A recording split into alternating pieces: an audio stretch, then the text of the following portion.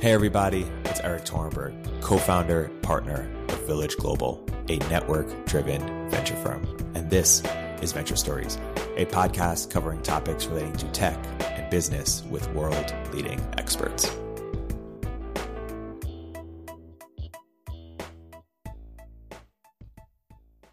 Hey everybody, welcome to another episode of Venture Stories by Village Global. I'm here today with two very special guests, and we are here to do a special episode on personal tokens. Guys, can you please introduce yourselves and what got you into personal tokens and in what capacity are you working on it? Maybe Simon, you can start. Yeah. Hey. So currently, I've been in the blockchain space for a while, primarily working on tokens and tokenization and the music industry, as two separate things. Primarily programmer, but I've also written a lot and shared a lot of ideas. I've been in the space now for several years. With regard to personal tokens, I think this was one of the ideas that got me into the space, for like one of the reasons that got me into working on blockchains back in the day. And this was, at the end of 2013 when I saw what was happening with altcoins and just being fascinated by the idea that we could create any kind of currency or token or personal coin or any coin for that matter that represents different network effects, including people's currencies. And so at the end of 2013, I published a blog post that said, in 10 years time, everyone will have their own personal currency. And I was just fascinated by the idea of what could happen when we unlock new networks of value, including personal tokens. So that's why I got into the blockchain and why I've been building stuff in the space for the past few years. And it's still an interesting idea to me and something that needs to happen. And I'm glad other people have picked up on the trend and experimented in different ways, both in the blockchain space and not. Thanks for having me, Eric, and really awesome to be here with Simon as well, who's been one of the inspirations for me to enter the blockchain space. I was actually an economist for the biggest part of my early career. I studied economics and was on my way to get a PhD, but then I discovered blockchain and especially these kinds of new applications where you can actually capture attention and network effects in digital assets. And that fascinated me enough to drop out of that PhD program I was in and start building. And ever since, I've basically just had my head down building blockchain projects. And the first one was a curated feed of people nearby that helped you find interesting networking and dating opportunities in your local environment, where the filter was actually Steemit-like voting mechanism. And I kind of realized through this project that what really got people excited was the possibility of having their own personal token. We tested this product that we built at that time and people kind of liked it, but it didn't really take off. But when we mentioned that it's actually quite easy to make your own token right now, that's what got people, sparkle eyes. And that's when I realized this is something I should explore. And this was also a time when I saw a lot of personal tokens being launched out there by artists, entrepreneurs, freelancers. They were popping up, and often there was this pattern that there would be an artist or creator or YouTube influencer who would say, I'm going to launch my own token, and everyone who gets that and buys me, basically sends me one of those, they will get something in exchange. And in the case of an artist, that would be a painting, or it's a YouTube influencer, they would say, you can get a placement of your product in my YouTube stream. And that idea seemed to be ripe for the time. And so a lot of people launched tokens, but there was always this one problem with those tokens, that they were not liquid. You couldn't really buy these tokens. You couldn't really trade these tokens. You basically had to know the token creator. And so that's when I connected the research that Simon has been doing on bonding curves, a new way to mint tokens that are always liquid, with this stream of consciousness that was leading into the direction of personal tokens, and built Convergent, which is the project that I'm co-founding with my partner, Logan. And there it's easy to now launch your own token that is immediately liquid and tradable thanks to bonding curves. Cool. So before getting into the particulars, I want to just make sure we really have a concrete version of what utopia could look like. Can one or either of you or both of you take a stab at why this is so exciting? What does the utopia look like, and what a world could look like with personal tokens at scale? And maybe some things that we didn't even intend. I think for me, one of the reasons why I found the idea of personal tokens such an exciting idea was simply because we could imagine ways to give people agency and empower them that just weren't possible before.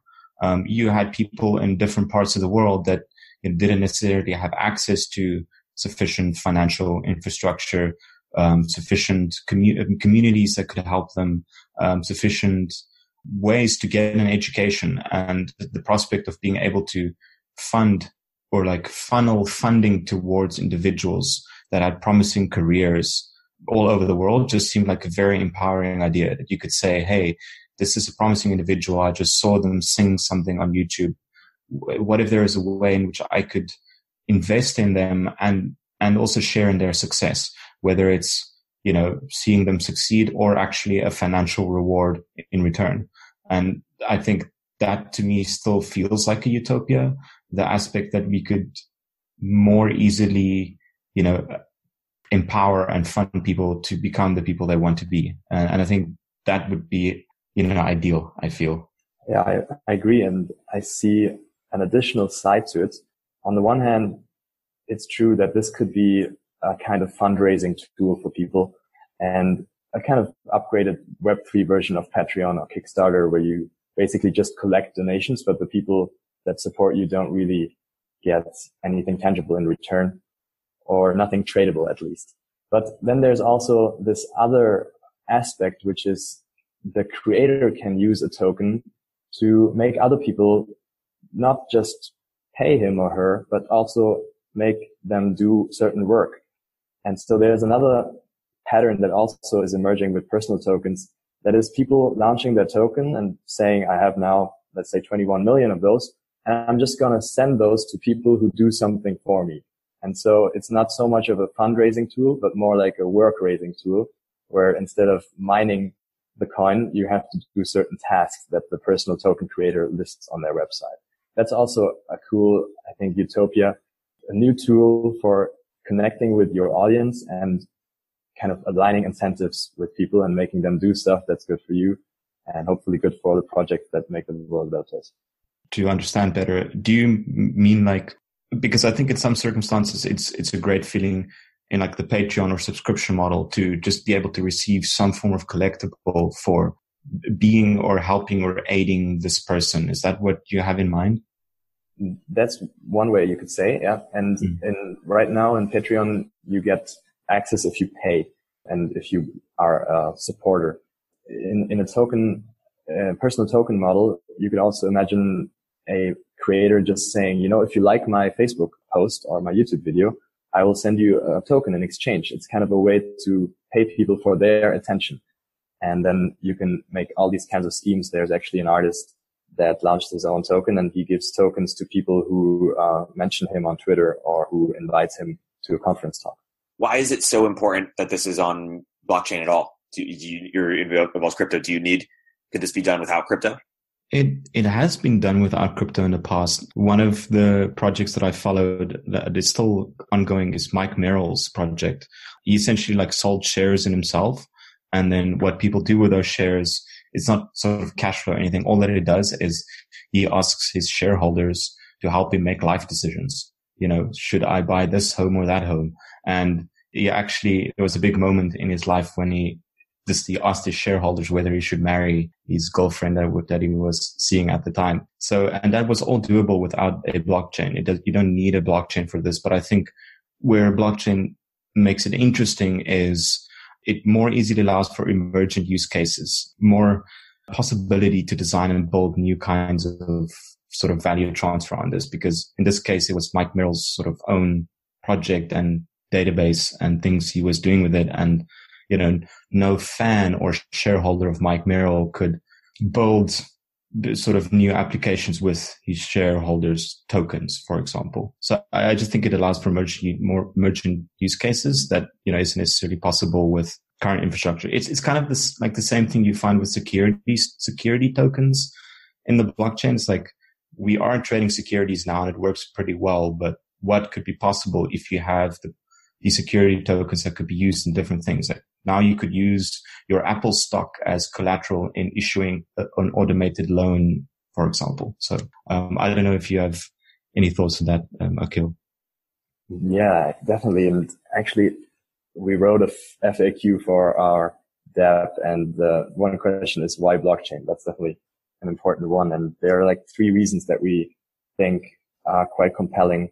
One is it's just really complex to do financial transactions outside of blockchain. And actually, I talked to Mike Merrill. He was also on the podcast with Eric, and it turns out that he spent most of his time basically building the infrastructure for people to invest, and building all this platform. It took him a lot of energy, and a lot of that is not necessary when you are transacting on the blockchain. There, the infrastructure is ready and you can easily send funds around.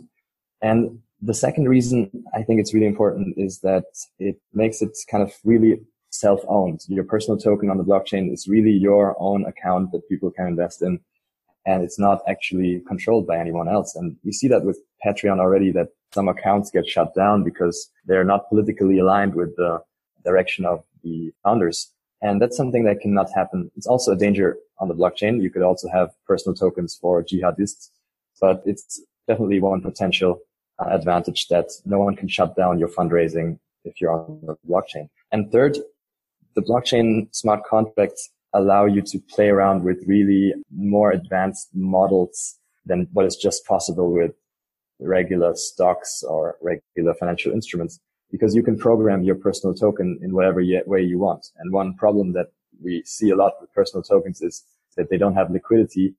And this is a problem that new smart contracts can solve. So your personal token is not just a rare digital asset, but it is programmed in a very special way that makes it particularly suitable to be a personal token. Can you talk more about liquidity in terms of who provides the liquidity? Yeah.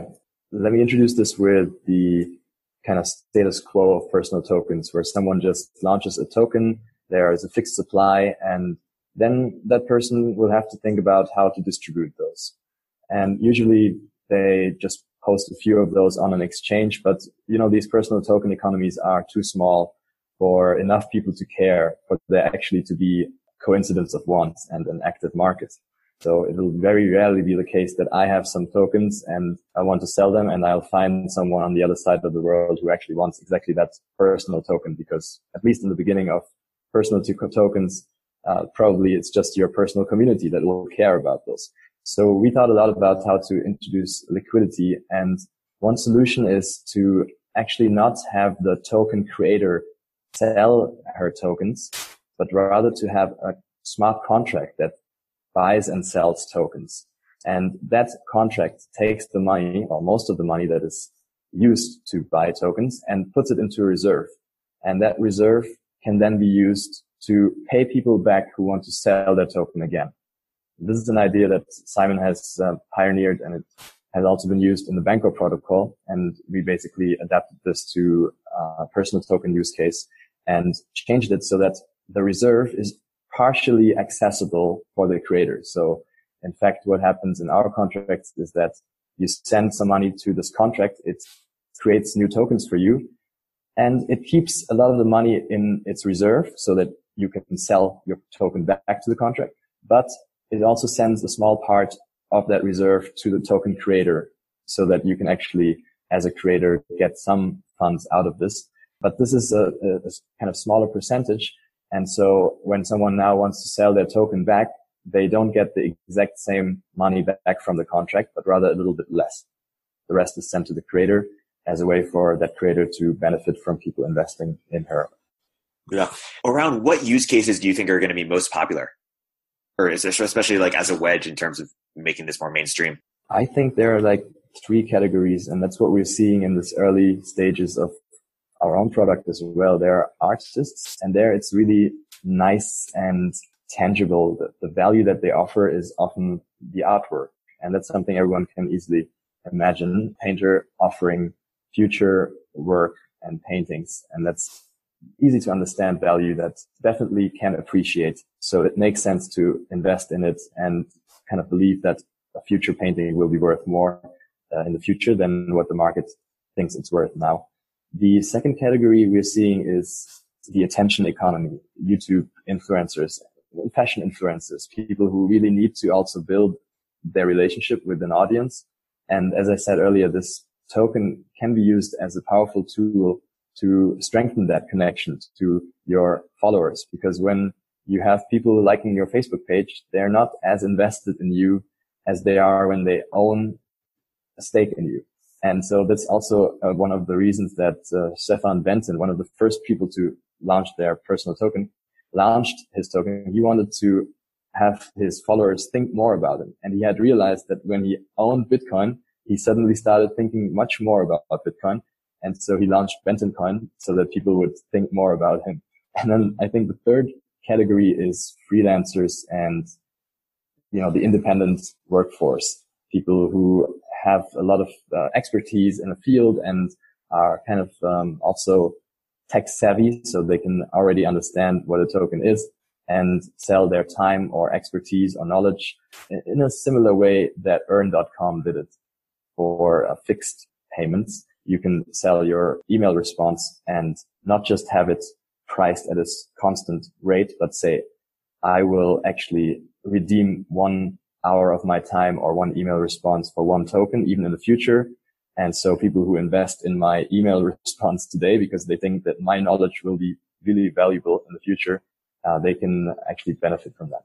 There's one sort of variation I'd like to see, and I've been wanting to just explore with that on your platform, Convergent, Achill, but I haven't had yet time to get around to it. But one of that is essentially a reverse attention economy, if I can explain that way. But it's essentially my time is scarce as Simon, and my attention is scarce. And obviously everyone's attention is scarce. We only have a certain amount of hours in a day. And what I want to do is for people to say like, hey, Simon, read this article or read that article or read this interesting article. And through that process, people then buy this token from me, and then they use the token to say, hey, this is an important article. And then let's say there is like 20 people that decide this is the most important article. Then that would be like at the top of my feed for the day to say, Simon should read this because the people that care about me said I should read this, or the people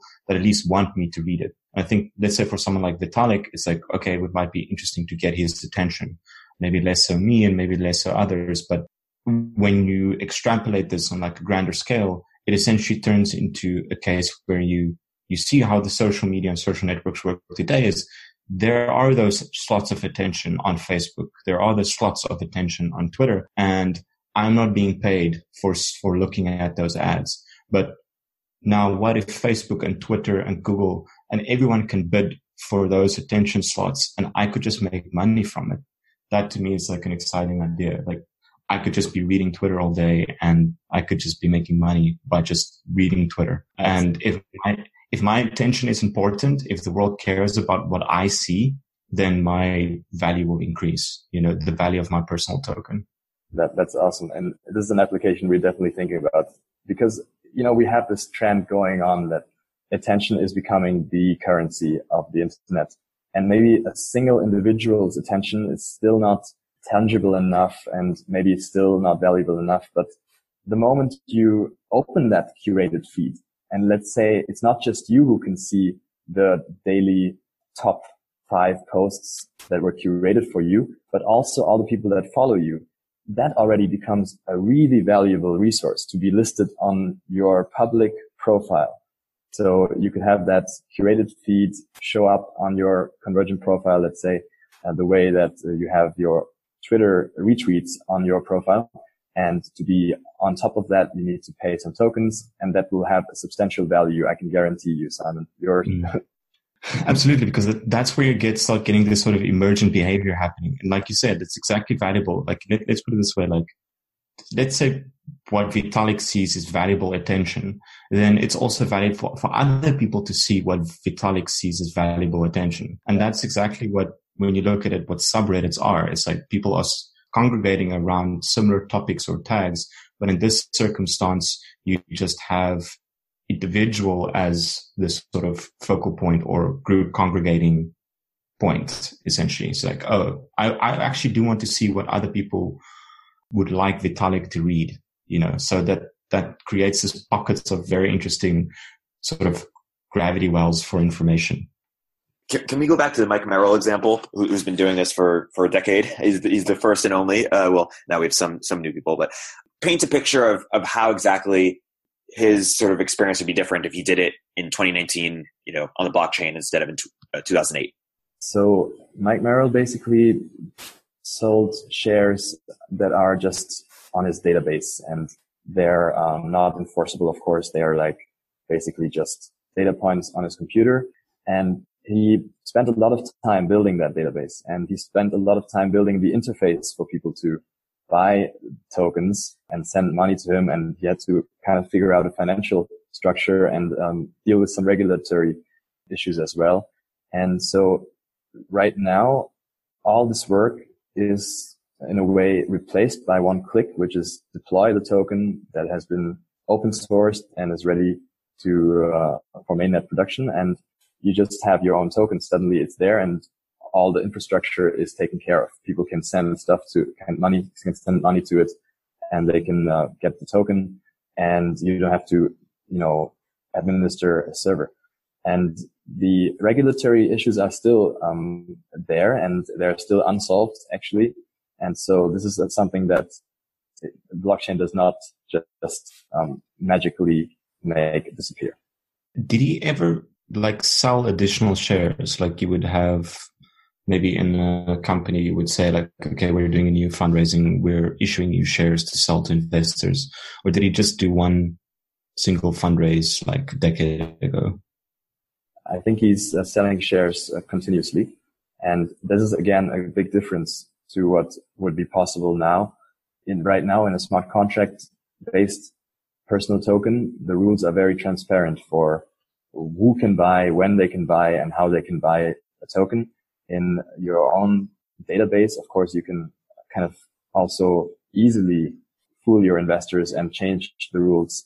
And I'm not sure in how far Mike Merrill actually changed his shares and his issuance, but I'm sure that he basically sets the rules for when they get sold and at what prices. And I think this is a big advantage of personal tokens on the blockchain, that it's transparent from the start what the rules of the game are. I think the biggest value is just that all these things could be replaced by one-click solutions in a Web 2.0 manner. But I think the most important value here is just that it's like much more sufficient liquidity for a long tail of value tokens. And I think that's basically the sort of more important component here, is to say, if Mike Merrill's share trading, there are people trading his shares, but that's because he's the only one doing it. If people are going to copy his way of doing these things, then if you have 2 million, 3 million, 10 million people doing this, there's not going to be a lot of liquidity for trading many of these shares if it just acts like a traditional exchange. And I think the bigger value is that the blockchain allows us to have that automated liquidity from the start. And I think that will, help build up these smaller networks of value. And I think that's the biggest change, I think, where if Mike was supposed to do it today, or people like Mike, you would know that these smaller value tokens have liquidity built into them. How do you guys think about things like, going back to the liquidity side, can one buy the entire market, move prices? How do these prices move at all? Is there arbitrage potential? Who buys these tokens and why? How do you guys think about this? Yeah, so let's take an example. I'm offering in exchange from my personal token 1 hour of my full attention, whether it's for a meeting or help solving a problem, conference talk. And so there's this risk that someone might just buy up all my lifetime. And so what these bonding curve tokens do is that they increase the price depending on how many people have already bought my token and how many tokens have already been issued. And it's really important to get this price increase right, because otherwise it would be possible for someone to buy all of my tokens. But if they are expensive enough, once most of my time is sold out or my time is really becoming scarce, then you can avoid this case. So in our case, we have a price curve. It's linear right now. It just increases linearly. And so whenever someone buys 1 hour of my time in the future, the next hour will be more expensive. And one could argue that for certain use cases, these price curves need to look more steep and For example, for time, there might be a good case to make this price curve exponential, because at some point, you don't have any more hours, and so having another hour should basically cost infinity. And so we're experimenting with this right now. There are other services where I think it makes sense for the price to kind of increase a little bit, but not much more. It's an access token, for example. Someone who has a token can, let's say, access my private, information feed or my private videos as a YouTuber. Then it's not really sensible to make these tokens go up extremely. And rather, it doesn't cost me anything to provide an additional video to an additional viewer. The marginal cost is zero. So the marginal price should also be zero.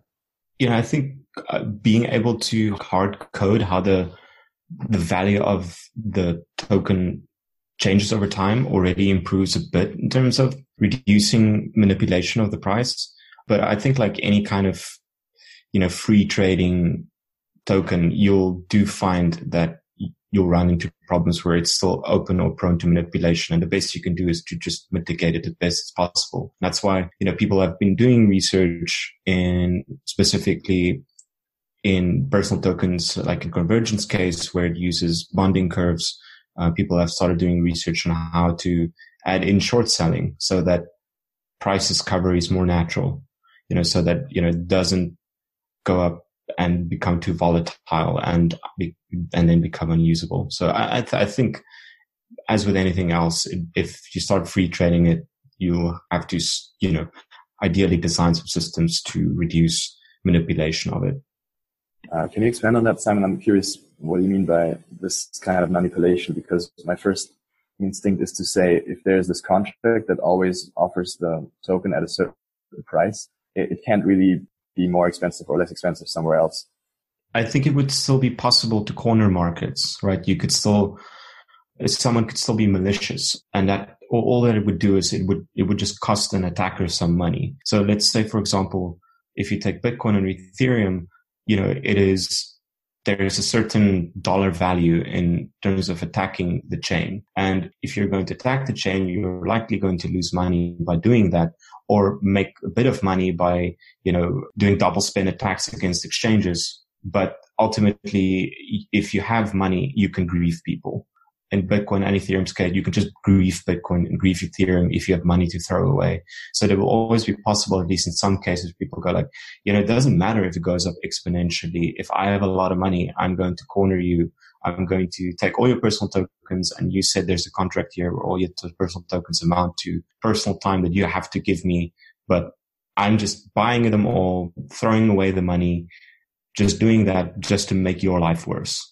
And that is... I would still see that that's possible, but you're not going to ultimately remove that. And I think like in any crypto economic system or not even crypto economic, normal economics, your goal is to make sure you design systems where you reduce the likelihood of people doing these malicious attacks, or at least increase the cost so much that it becomes sort of a scorched earth kind of thing. Like you have to destroy everything in order to make anything meaningful, and then no one's going to do it. There has to be some sort of mutually assured destruction by manipulating it to that extent. But if at least the price goes up very high, and you know that it will go up very high because it's hard-coded in the contract, then that at least reduces some of that at very least. Right. And I guess the measure of last resort in the case of blockchain is forking. And in the case of personal tokens, it would be deserting, because in the end, right now, these contracts are not really linked to any legal representation. They're not wet law that's actually enforced in the court. And so what's really getting traded here is a promise. And even in the case of Mike Merrill, and he's basically just built up this trust in the markets over years that the token will actually influence decisions in his life. And that's why people assign value to it. And in the same way, personal tokens, I think, will have this backdoor that at some point, if this thing doesn't work out and the creator says, sorry, I cannot even honor all these commitments, that creator can just walk away and basically desert on these promises. And then the token will crash, and probably he can never use it again as a way to raise funds, especially if there's some kind of persistent reputation in the system. I think especially in the early days now, it's like we might see some of these things happen, and it's all part of the learning curve, I guess. Absolutely. It's just really experimenting. And so the nice thing about bonding curves is that they allow you to experiment at a very, very low volumes. So right now in our platform, there are just like 10 euro invested on average in all these people. And so that's a nice way to play around. And already it feels like a commitment for me. If someone sends me one of my personal tokens, even if they just bought them for 15 cents, I will actually make an appointment and book a calendar slot to make sure I honor it. That's something that's not to be underestimated, I think. When you put something on the blockchain and you kind of put a promise out there, it does feel like something real. What do you think about edge cases like the Jeff Bezos case, where a billionaire doesn't earn much income but lives off cheap debt using his assets as collateral? I mean, I'm not entirely sure how that fits into like a personal tokens case, merely because I think if you are someone that is very popular, or like let's say your value is already very high, like you'll have ways to use your wealth to get what you want, whether it's now a personal token or selling $1 billion every year to fund Blue Origin. It's like you'll find a way to get things done. The concern with income sharing broadly, for percentage of future revenues, is that what if people get Larry Ellison case? What if people get rich but don't make any revenue? And so do the investors see anything from that? I think this is probably also one of the points in why people have sort of critiqued the idea of personal tokens, because they imagine it to just be a revenue share token. And I think it's a substantially broader use case. Like it could be for attention, it could be time, it could be a work unit, it could be art, it could be many different things. It doesn't necessarily have to be like, I am Simon and I'm going to share my future income to my shareholders. And I don't even think that's the best model, to be honest, because you are ultimately restricted by that person. So, for example, if you had a personal token that was only shareholders in a certain person and you would be capable of receiving income from what they produce, then what you end up with is just extremely high risk, because it could be like if that person gets killed in a bus tomorrow, then the whole share tanks tomorrow. It's like it's not the best model, and admittedly, yes, to some extent, I think some people have said like this feels like indentured servitude if you're only doing income share agreements. To me, it's more interesting that when people use these things, they could potentially extend past their own personal selves, like building a community around a person. And this is where things like the Vitalik attention model becomes interesting, because yes, Vitalik doesn't have to be alive for people to still be interested in sharing ideas and information related to Vitalik. Like that's still an interesting way. So even if, he would be die in a bus crash tomorrow, people would still hold his personal token. But if it was a revenue share token, people would not. So I think that does change the possibilities more. And I think the revenue share idea it is the first use case a lot of people think about, because that's how people relate to how companies work and how organizations work. And I think it's probably much broader than that, I think. I agree with this. And actually what we see in existing crowdfunding platforms is also often that the supporters don't do it necessarily for the financial gain. First of all, most of them, there are no financial gains, but a bigger part of the motivation is actually to support a creator. Let's say on Patreon, when you support an artist, you really want to help that person, and maybe you've seen that person's work and you yourself actually appreciate the work that they do, and you like having access to that work or being in the inner circle of that artist in some way. And that's the primary motivation for you to support that artist. Now with blockchain, there's this additional component that if that artist actually makes it and becomes super famous, you're going to see a part of that upside as a supporter. But that's probably maybe 50% of the motivation, because that, as Simon said, is a risk game. And what you immediately get by investing in someone is this nice feeling of having helped that person and actually having the option of receiving something back. There's a great unexpected success. I think another interesting model to tie to that, and I think the way people should view personal tokens is like that, which is it's first and foremost a support mechanism in many people. But then if it's a success, then it's great. And if it's not a success, it was a donation. And many people already do patronage already with Patreon and subscription services. And people are sort of duplicating this model into other areas as well. And the one good example is Lambda School, which is essentially saying, look, you can come and get an education for free. And if you then go afterwards and you get a job that has a minimum salary, I think it's like $50,000 a year. Maybe it's more, I don't recall. But if you get a job that is above the minimum salary and we will help you get that job, then there's a revenue share agreement for a few years. That's a great sort of funding model, which is you're first doing something to support people and then you're incentivized to make sure those people succeed. But if they don't succeed, you gave someone an education, and that is at minimum a very good thing you did for someone. Totally. So what do you think about from a regulation perspective? How does this happen? Like, how do you ensure what you buy is what you actually think it is? Could it be classified as security instead of utility? How do you think about this from a regulation perspective? This is a topic that is actually really hard to navigate. And I mean, no one knows what's actually legal here. So I'm not going to say anything as a lawyer and as legal advice, but the idea in our project is that this is a kind of non-binding promise that you make. And you basically post on public database that you're going to do something. Namely, you're going to exchange a certain service in the future in exchange for this token that you just minted and that you just created. It's possible and very much encouraged in our platform to update the terms. And if you want to change, there's a transparent process for changing the price, changing the service that you're going to offer, or taking the whole economy down and saying, sorry guys, I'm not into it anymore. And we think this is a way to make it much more like a non-enforceable promise and therefore not a financially regulated security. Rather, it is like a Twitter post or like a kind of more formal, Facebook post that you share with your audience, and the value of the token will represent the trust in that promise. So in our case, also, there is no KYC. You can just launch your token with nothing but an Ethereum account.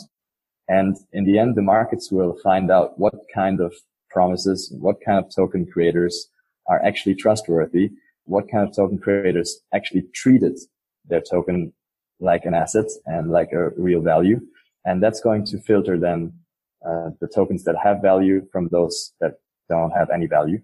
And so we don't think it's necessary to impose a lot of restrictions and regulatory bottlenecks here, but rather the markets will automatically figure out who is, valuing and honoring that token as a promise rather than a financial instrument. Makes sense. What do you think about derivatives, and will people be able to short people in your view, or should they be able to? I think so. I think that's part of the appeal to some extent. And that was one of the reasons why I was also interested in the idea of personal tokens, is because in some circumstances, people only change for public benefit.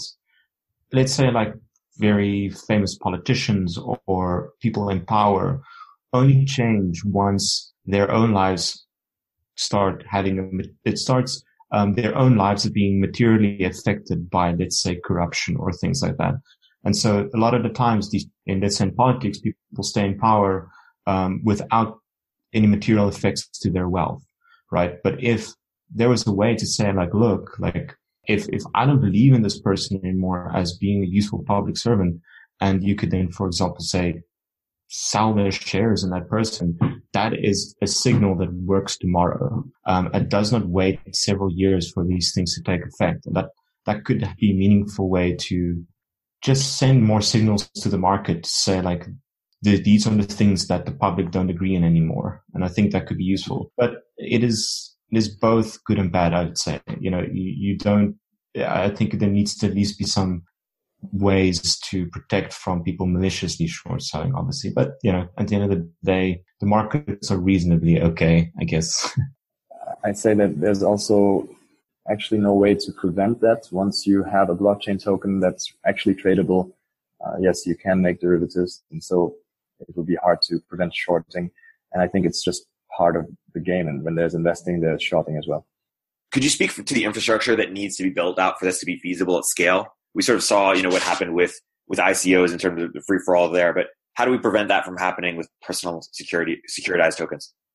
Yeah, there's still a long way to go just on the very fundamental infrastructure level because of transaction times, gas fees, and the Ethereum blockchain that we're using is actually not ready for mass adoption. And so right now, when you buy a token on our platform, it takes like half a minute or 1 minute for you to see that token. And that's a user experience most people just don't accept. So we're really limited to the few people that are patient enough and curious enough to play around with this already.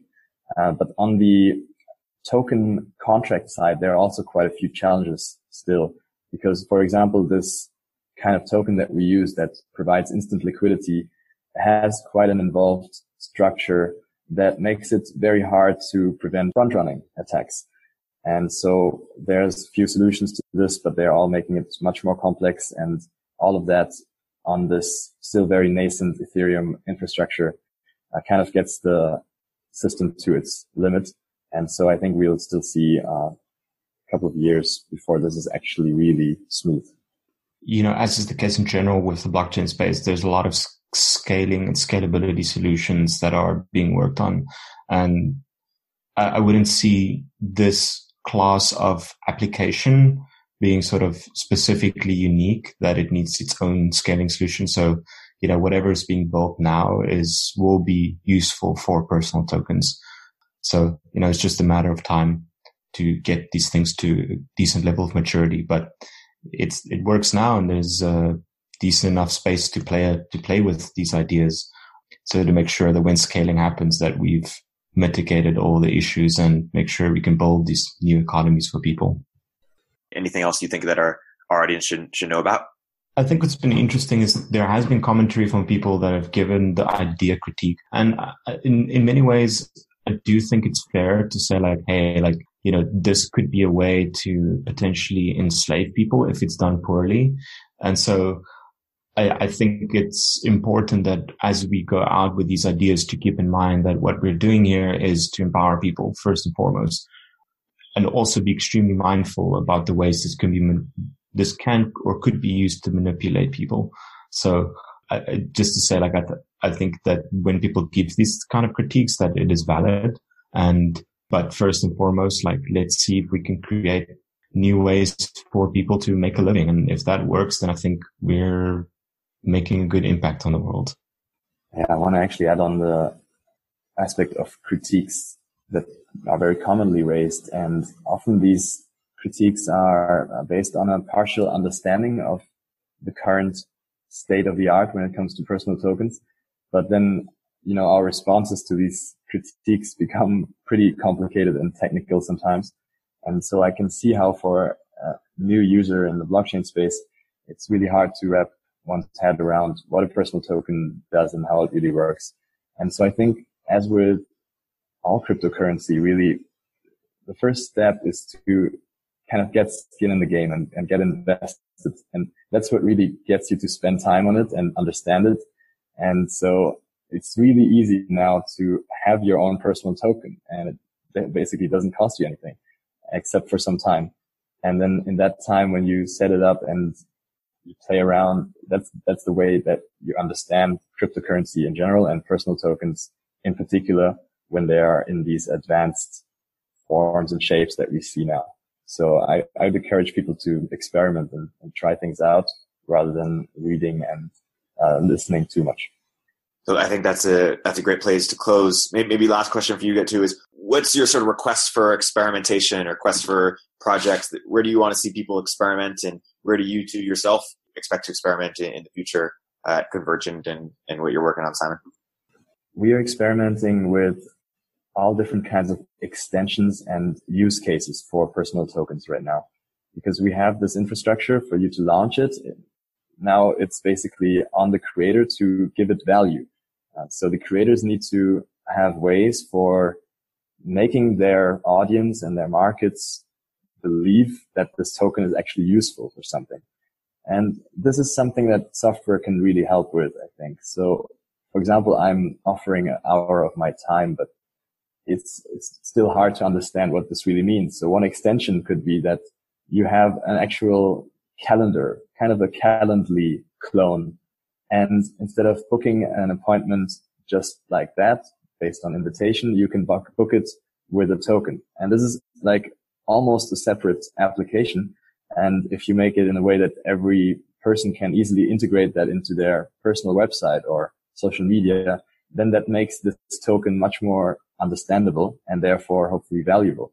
Another extension that we experimented with and would love to see more is what we call Backstage. That would be an access control plugin for your personal website where your personal token holders can see more of your content and maybe the stuff that you wouldn't put out publicly because it's more intimate or just for your inner circle. And you would say, I make it really easy for people who have my token to access that.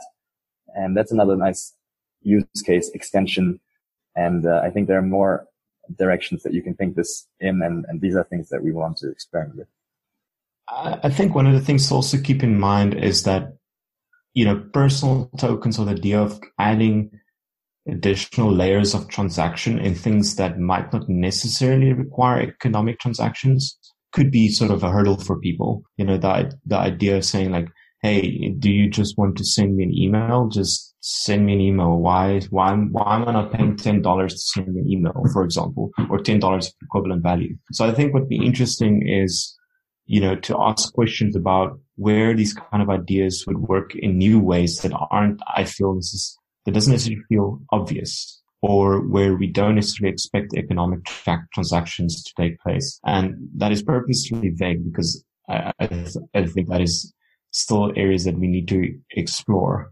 I think the reason why Bitcoin works is because it fulfilled a niche that other currencies couldn't do at the time, and why certain economic models work because of the fact that they allow new kinds of systems to work. So I think it would be interesting to say like, look, here's a personal token economy, but let's not use this to like pay each other in each other's personal tokens for things we would just pay each other in fiat dollars. Let's think about ways in this could be used above and beyond what we normally think of it as economic transactions. And I have no idea what that really is, but I think it's worth exploring. And usually when I just sort of put advice like that out there, is just to say like, get weird, like figure out what would be weird. And that's one way to figure out if this is useful or not. Being weird, I think that's a perfect place to close. Thank you both for coming on the podcast. Can't wait for more people to experiment with personal tokens. Talk to you both soon.